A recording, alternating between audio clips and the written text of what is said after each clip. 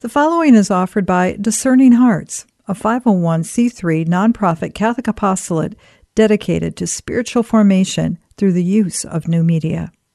To download this selection, or to browse hundreds of other programs, or to contribute to our mission with a charitable donation which is fully tax deductible, visit our website at discerninghearts.com.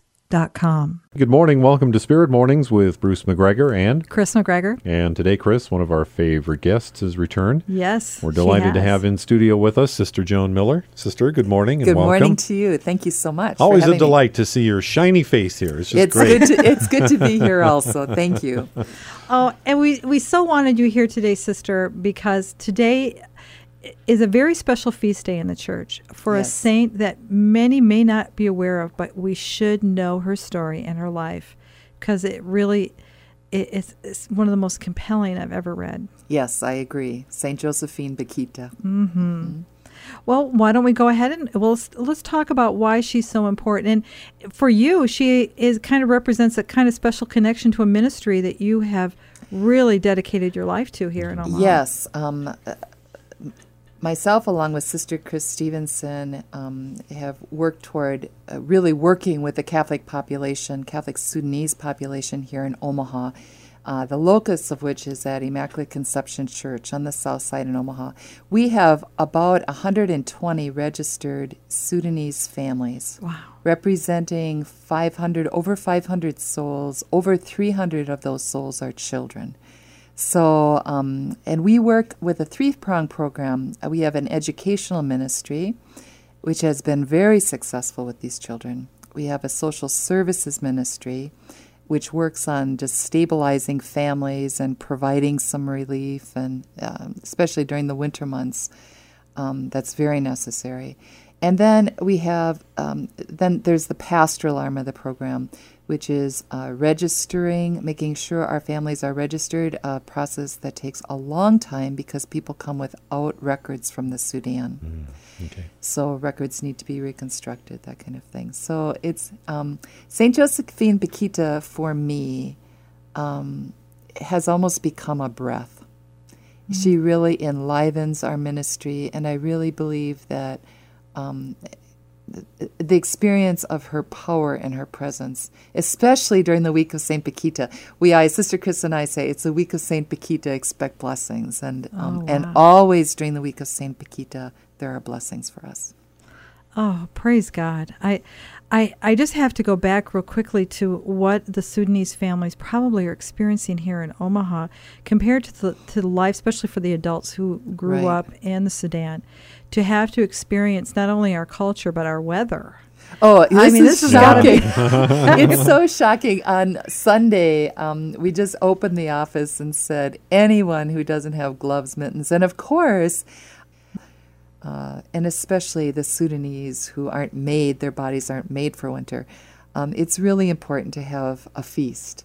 Mm-hmm. And when we celebrate this feast, it is truly a feast.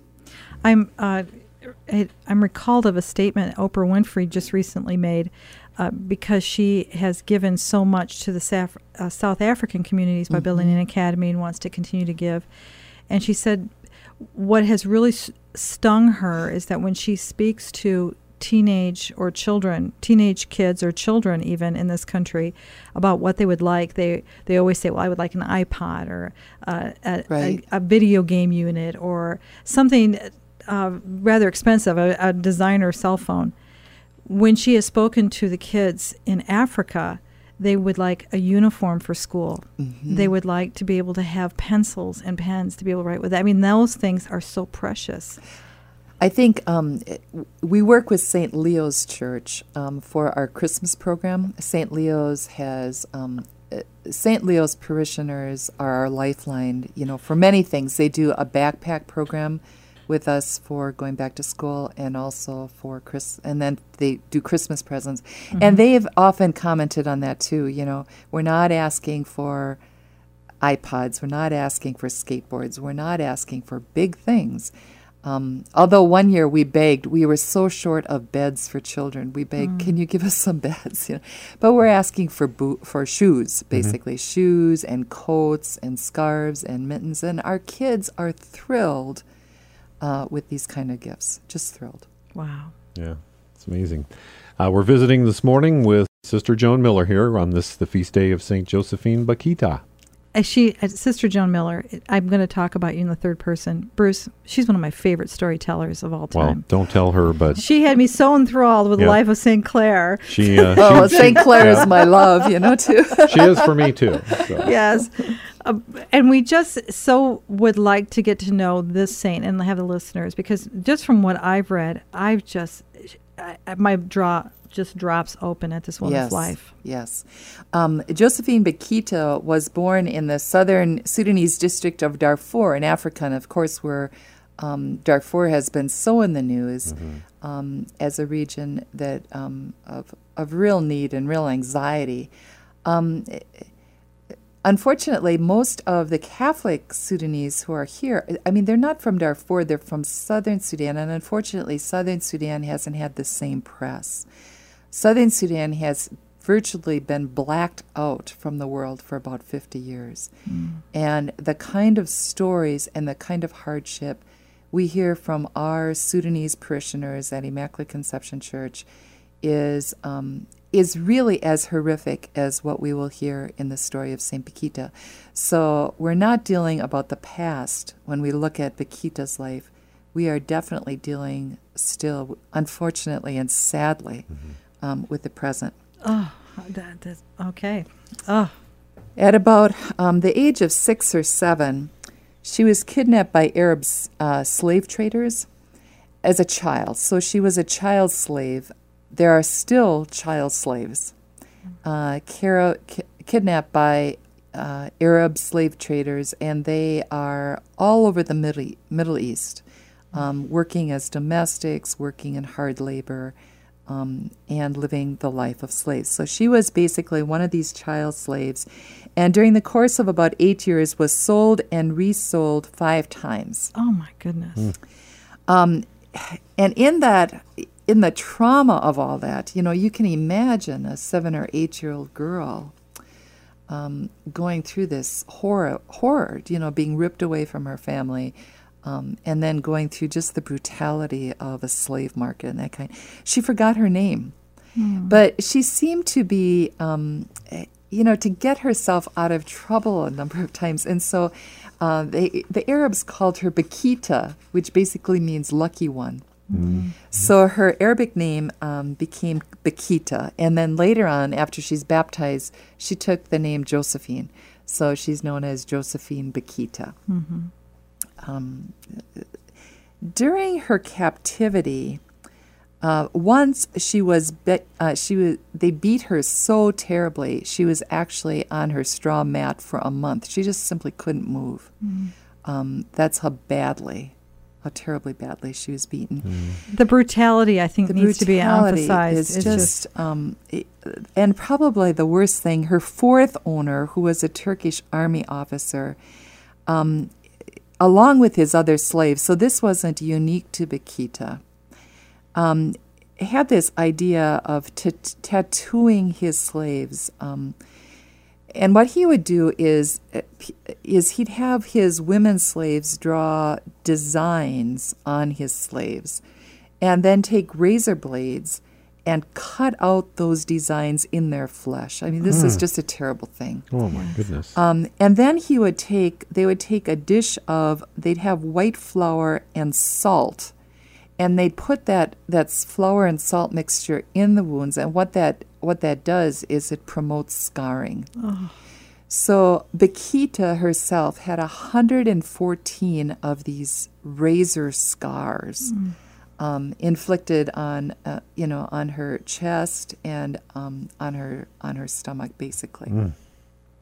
Wow. So and these in her arms, and in all these were about 60 some patterns that were tattooed that basically said no matter what slave market she would appear in next, because of course these people appear basically naked in these slave markets, she would always be identified as having belonged to this particular man. It's just so inhumane. It's just treating another human being as property to to mark to. I know that I'm. This has occurred throughout human history, Yes. but to hear this particular story, and to make it so personal, it's so horrific. I think what Bakhita, how she calls me is, this is a story that is just so incredibly just sad, humanly sad, that she just calls for for compassion, and she calls for compassion in the world. And I get weepy on this a little bit because even in the stories we hear from our own Sudanese families, the torture people have endured, the faith they proclaim, that they endure this torture. Many of them endure this torture simply because they're Christians. We had one man who kept saying he was beaten and in prison for a month. And he just kept saying, he said nothing but, I am a Christian for a month. Until finally they let him go. They starved him. We have a lot of Sudanese adults with terrible gastrointestinal problems. And it's because water was withdrawn from this. One man said he had no water for a week. Can you imagine this? No. This terrible suffering of that. And just no food, just starved, with the hope of getting a story out that, that they can use as a pretext for further torture or death. So people cling for life to their Christian faith.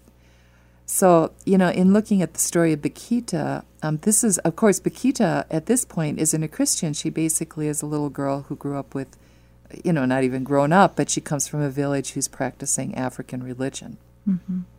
But just her humanity, I think, calls out to us in this story. Finally, she's purchased by the Italian consul in Khartoum. Khartoum is the capital of Sudan. And he's an Italian, Callisto Lignani. And he basically treats her very kindly, and it seems plans to free her. But his wife intervenes because there is another wife and who's pregnant, is having a little girl, ends up having a little girl, and she needs a nanny. And so what ends up happening is Lignani moves back to Italy, and Bakhita then ends up staying with this particular family, this second family. Mm-hmm. Eventually, this second family goes back to Italy, and they leave her in the custody of the Canosian sisters in Venice. Now, these sisters, and there's also priests of this order, end up sending missionaries to Sudan. And most of our Sudanese families, if they've had any Catholic education at all, it has been through these priests who have really been tenacious in staying in very difficult places in Sudan. Oh, God bless them all. God bless them is right. Keeping churches open and just staying, Now, they can't get into villages most of the time, but they can, they're keeping these cathedrals open and just have done wonderful work. The Sudanese really have great respect and reverence for the Canisians. So they drop her off at the Canisian sisters, and this is the first time she starts her education at the age of, I think, about 26. Wow. So, and it's interesting. So now we get to education. When the Sudanese come to America, they expect that if they don't know English, and if they've had no education because they were in villages or whatever, that they would be in kindergarten. This is their expectation. Mm-hmm. And they really don't care how old they are when they sit with the 5-year-olds. Wow. It's just, if they need to be at that level, they expect to be at that level. So I have one delightful little story. A guy named Quat, who's in our group, and Quat came and he desperately wanted to learn English. And he was about maybe 25. And we were running our July summer school. And his little niece, Victoria, who's just a sweetheart, was in preschool, 4-year-old preschool. And she was we have a preschool program and we have a kindergarten program. So she was in our summer school. And he insisted on coming to school and sitting with Victoria, which of course in our system is not appropriate, right? Right. So we did have an ESL classroom, and we put Quat, even though he was way beyond school age, we put him in that ESL classroom just because he insisted that he would need to get on the bus and to go to school. To go to school, to be part of that. So in this culture, that kind of thing is very acceptable. It's very hard for our Sudanese children when they're placed at higher levels and can't learn. Very, very frustrating. So much of the educational arm of Project Welcome is really to identify where there are learning problems among our children. Now, in the Catholic schools, we work with All Saints Catholic School on the south side. We have about 64 children who attend All Saints. All Saints, the principal there, Marlon Berkey, a wonderful man, has really been responsive to programs that we've worked between Project Welcome and All Saints. And these projects, like for instance, right now we have the summer school program, and we also have an ESL program that we run during the year. And it's expensive, but it's the only way our children are able to really learn enough to be able to compete and finish high school.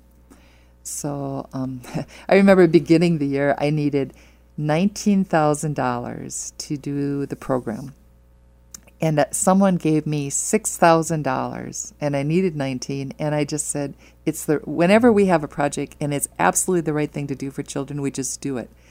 So I still don't have quite $19,000, but we'll get through the year, and we'll just do it, because it's the right thing to do. And when we see how these children are improving and growing, and usually within a year, we can kick them out of this program, and they're in the regular classroom. So do you still need $13,000? Yes. Yeah. Anybody out there? We do.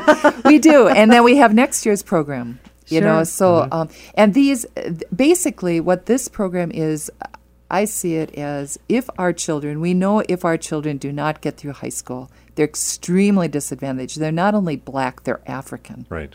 So they are at the bottom of the bottom of the bottom of the pecking order in poverty. They're at the very bottom. So we know what happens with high school dropouts and where they end up. With Sudanese kids who don't get through high school, they are either dead or in jail. So literally, when we're looking at this particular program, we know that we are literally saving the lives of these children, and they're beautiful children. They're just children who need help, and they need help now. They don't need help in 5 years. It's too late. Once they get to a certain age, if they get past 6th grade, it's really tough. We need to get them between the 4th and 5th and 6th grade. If they're in the 7th and 8th grade, it's really hard because it's just so discouraging doing 1st grade and 2nd grade work, when you're in 7th and 8th grade. Well, this is the week of St. Bakhita, so maybe there is a way someone out there or a group of people or a group can take this project under its arm or under its wing and help guide it. To really be the patron saint of our ESL program at All Saints. It's a really good program, and it's a program that we need to continue, not indefinitely, but for a few more years until we watch the children who register at ICC in the church. And we look for those children, particularly, we have some girls in the program, but the kids who are really at risk are some of our boys are severely at risk, if we don't catch them between the 4th and 5th year time. The interesting thing, when we look at St. Bakhita's life, her love for education and her wanting to be educated was such a desire for her. And we find the same thing with our children. Our children are not kids who want to blow off their education. I mean, they are ready to eat education. They have been waiting in refugee camps for years and years and years with the dream of going to school. And so when they have this dream and this energy, we don't want to disappoint them at that point. We want to use this energy and this drive to help them learn as much as possible, as fast as possible, so that they can compete and not be basically a drain on society. We want them to be productive citizens. And since they are going to be citizens, because they're here legally and they're moving through the appropriate legal processes through our legal clinic, we're going to be keeping them for a long time. Mm-hmm. So this is the moment. It's cheaper to make the investment now than, if we have to support them in jail. I mean, that's just money down the drain. So Saint Bakhita at this point is being educated by the Canesian sisters, and then the family comes back to her, and she protests, saying she wants to stay at the school. She wants to stay with the sisters, and she says she wants to be a sister. And the family tries to assert its rights over her, saying that Bakhita is a slave, is their slave. And at that point, the sisters intervene and go to the Italian authorities. Go sisters. Go sisters. God, when it comes to the poor, sisters in every age just have a knack at knowing, this isn't okay for children. Mm-hmm. I mean, we started Project Welcome I'm a professor at Creighton. I don't need a project. I have a job. Not because we needed a project, not because, we wanted to go all over and get a reputation. It was because this is the right thing to do for children. Yeah. And I think Amen. It's carrying that legacy that Catholic sisters have always had. Whatever the politics, whatever, we need to make decisions that are right for children. We need to be able to stand up for the children who can't speak for themselves, or if they do speak, no one listens. Mm-hmm. We need to listen to them. So anyway, the sisters stood up for her, and basically the Italian government, I'm sure the sisters knew a few people in power. Mm-hmm. The Italian government ruled against this family and said that slavery isn't basically recognized by the Italian government. Thank you. Mm-hmm. Thank you, Italy. And Bakhita was free, and she first had to be baptized. She wasn't a Christian. So she became baptized, and then eventually, slowly, the sisters catechized her in a way that she could be catechized. And the Canesian sisters did a really wonderful job with Bakhita. We don't have in Bakhita any kind of high or mystical spirituality. Mm-hmm. Bakhita's spirituality is very, very simple, basic, and I find in her spirituality a freedom and a Christian faith that just blows me away. And probably I find that because I experience that every single Sunday when we do catechesis or when I listen to souls. When we do catechesis for baptism, for instance, with our Sudanese families, we explain that in baptism, you are an adopted son and daughter of God. Basically, you are adopted into the family of God. Through Jesus, you are adopted into this family. And because of this, we love God because, God is our father and mother. And we love Jesus because Jesus has shown us the way. And we love each other because when you're in a family, of course you love and care for each other. Otherwise, there's no family. So it's a very, very simple message focused on this baptism font. When we have baptisms, people dress to the nines. I mean, they wear their very best clothes. We have, I don't know if I can do this on radio or if it'll blow your thing, but we have this kind of, this kind of jubilant. Hey, if you can do it, you go for it. Sounded jubilant to me. It starts at the very beginning. Father says, let us approach the altar of God, and all the women go, and the music starts and the drums go, and it's just a beautiful celebration. And all the way through the baptism, one of the other things is, when we say, do you reject Satan? We teach our Sudanese families, all of this is new. Everything is new. Yeah. So we say, do you reject anything evil that could happen to this child, anything bad? And their amen is amen. I mean, if anything, they came to this country to protect and love their children, to have a safe place for these children. So do we reject Satan? Amen. Yeah. All right. And we go. So it's this. If kind every of, parent could have that kind of enthusiasm, it's so. we're at the very root of what it means to be a human being and what it means to survive. Yeah, we were talking about that a little bit off mic. For Saint Bakhita, her charism. When you look at the different saints, there is a hospitality or of wisdom or something like that. But boy, she had a charism of survival. Yes, and our families do too. When we listen to their stories, for instance, we are doing this gospel, loving one another, and that the importance of love, and that this is the Christian message. And Father Lynn said, so he read this little story, and then he said, now, what does this story say? What is necessary for us to be a Christian? And one man said, believing in Jesus. And it was such a disconnect from the story, Mm-hmm. And so Father Lentz, he wanted love, of course, because that was the story and the point, Sure. And I thought, too, he gave a wrong answer. But we have learned, no, there's no wrong answer. You listen to, where did this come from? Where did this answer come from? And there we had the story of this man who suffered so horribly and was saved because he simply said, I believe in Jesus. I believe in Jesus. I believe in Jesus. So for him, what is the one thing necessary? I believe in Jesus. And when we look at Saint Bakhita, at the end of her life, she would kiss the baptism font when she would go to, and she'd think, here I became God's daughter. This baptism font, this belief in Jesus, this coming to be a son and daughter of God, this awe of the God of creation. This is very definitely a kind of spirituality that is distinctly it is really distinctly Sudanese. It's coming from their persecution. It's coming from their sufferings, and it's taking all that suffering and moving it into Christian gentleness.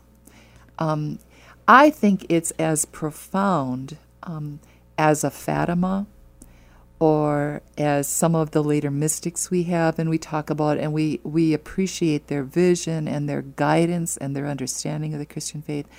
I think this faith is simple, even though it's so very, very simple and unlettered.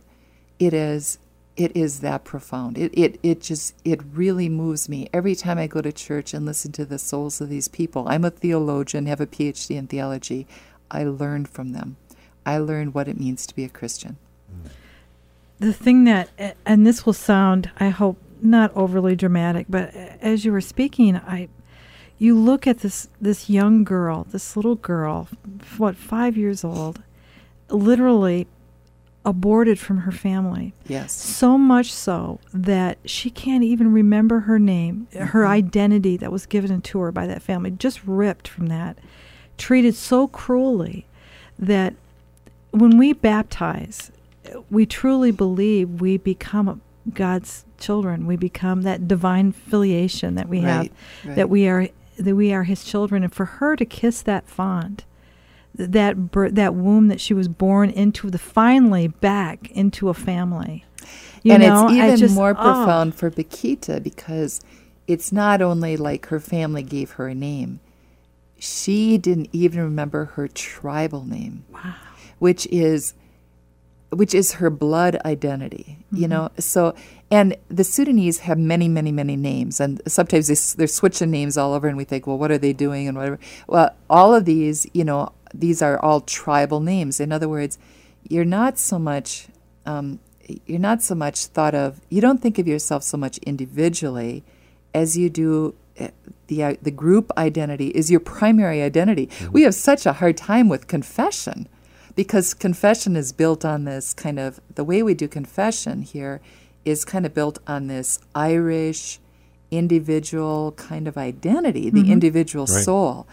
In the Sudan, and even for our children, this is such a foreign. I mean, we just struggle so deeply. We're going through it right now with our kids, and I take each one of them, and we actually have to work out a little card, so that the kids don't completely lose everything that they were taught when they go to see Father, because this idea of being an individual is so foreign to them. Here she loses her whole group identity. So the trauma she experienced must have been massive. And at the end of her life, she's still, on her deathbed, she still was, she's screaming out, please loosen the chains, they're so heavy. She's still reliving. So she lived as a captive, as a suffering soul in this way her entire life. And her salvation, her joy, was to be a Christian and then to be the simple sister. And what she basically did was open the door. She was the porter. She was the doorkeeper. She was the doorkeeper, and people just loved her.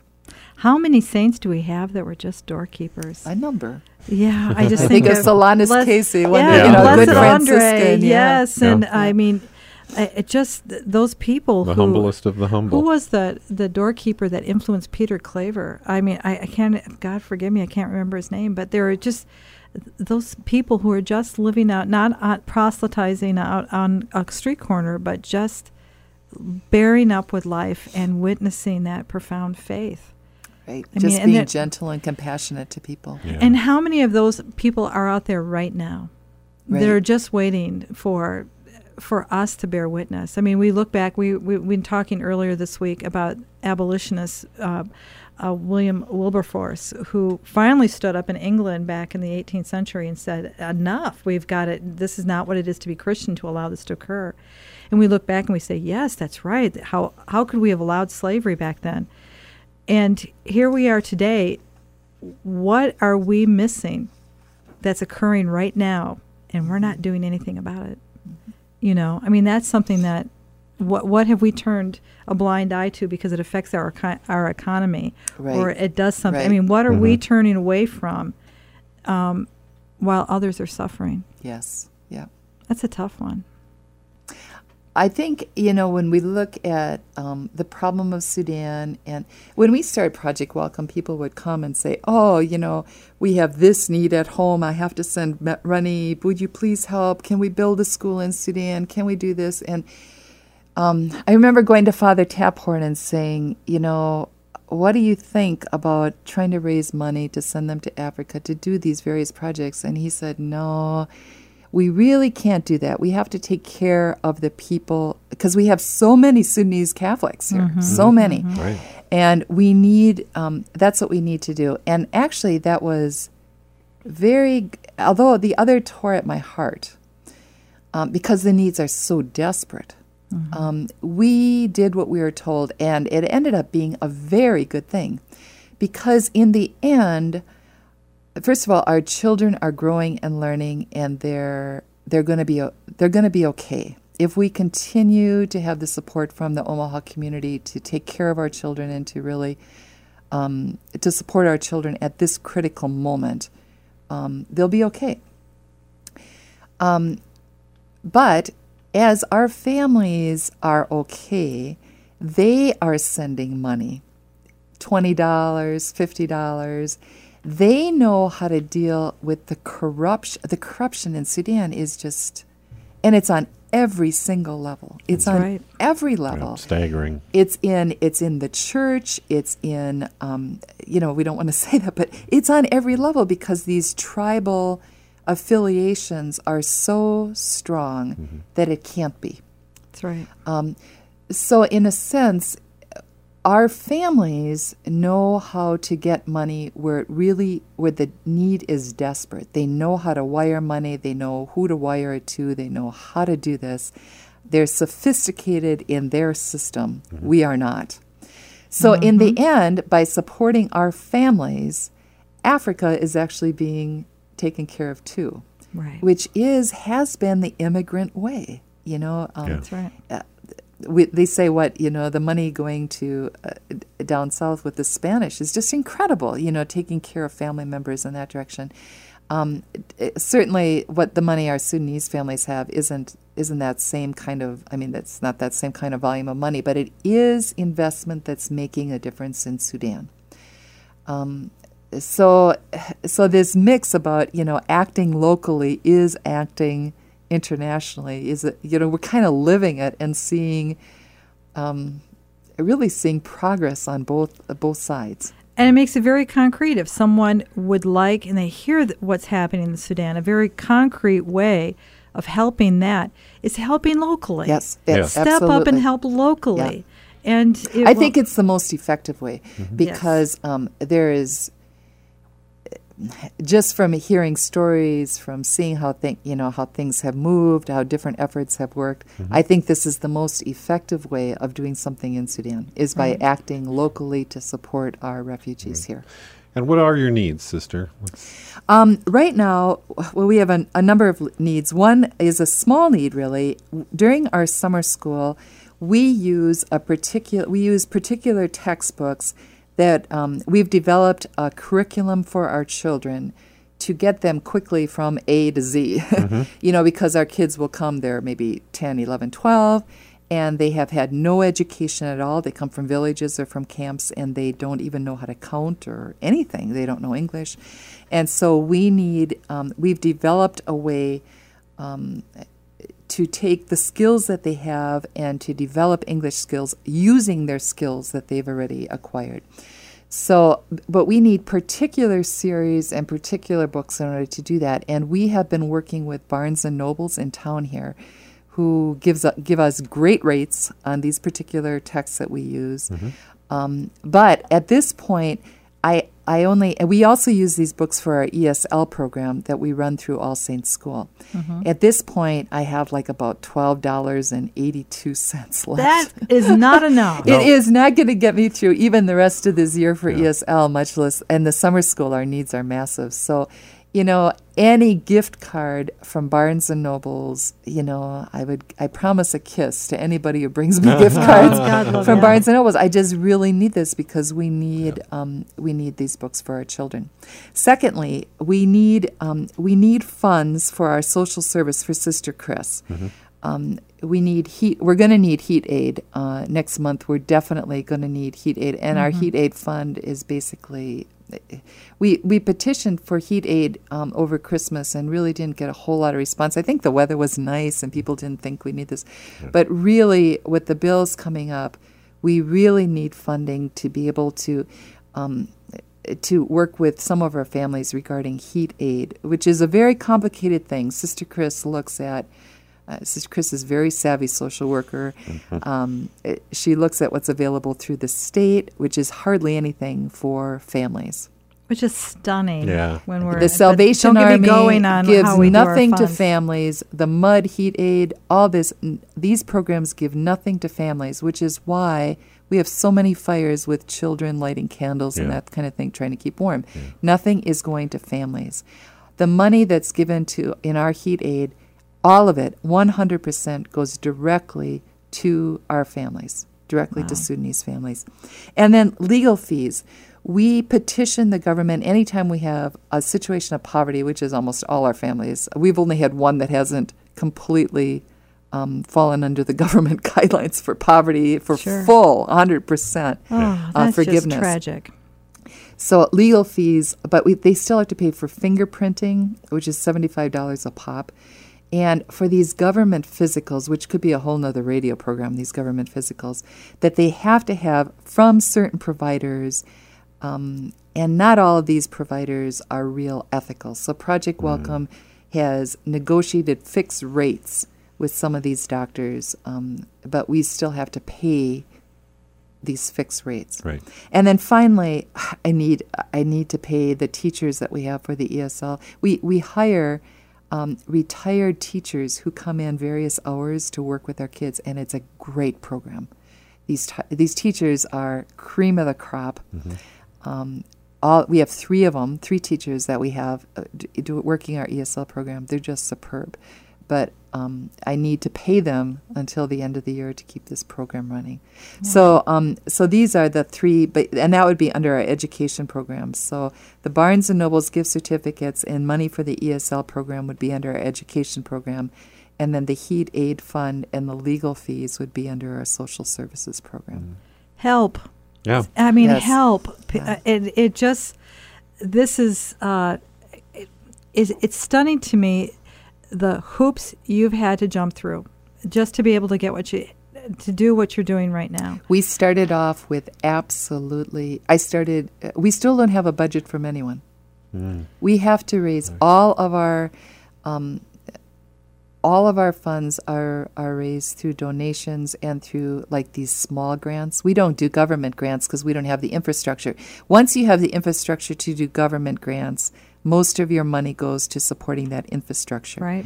And because basically what we have is an intensive care operation. In other words, these refugees come in and, my God, they need absolutely everything immediately. This is an intensive care work. Yeah. So we have to have resources. We have to focus our resources really on these families themselves. Not, if Project Welcome is gone in 3 years, I will just have a normal life again. Sure. I'll be able to work 12 hours a day instead of 14, 15, 16. The longevity of this thing isn't our concern. What we need at this point is we need resources right now to go into these children, to support these children and these families. And how do they get in touch with you, Sister? They can contact our office if there are questions. The office number is 505-7616. Okay. And if they want to send us gift cards or a check, the address would be Project Welcome, and then please put attention, Sister Joan Mueller. And Miller is spelled Mueller. I'm from Wisconsin, Mueller, Yes. So it's Miller, Mueller. And the address is 4801 California Street, number 2. And without the number 2, the post office doesn't want to deliver it. So 4801 California Street, number 2, Omaha, Nebraska, and the zip code is 68132. And we'll have all the information here at the radio station. Yes, so we if you will. want to call here, we can make sure we get it there.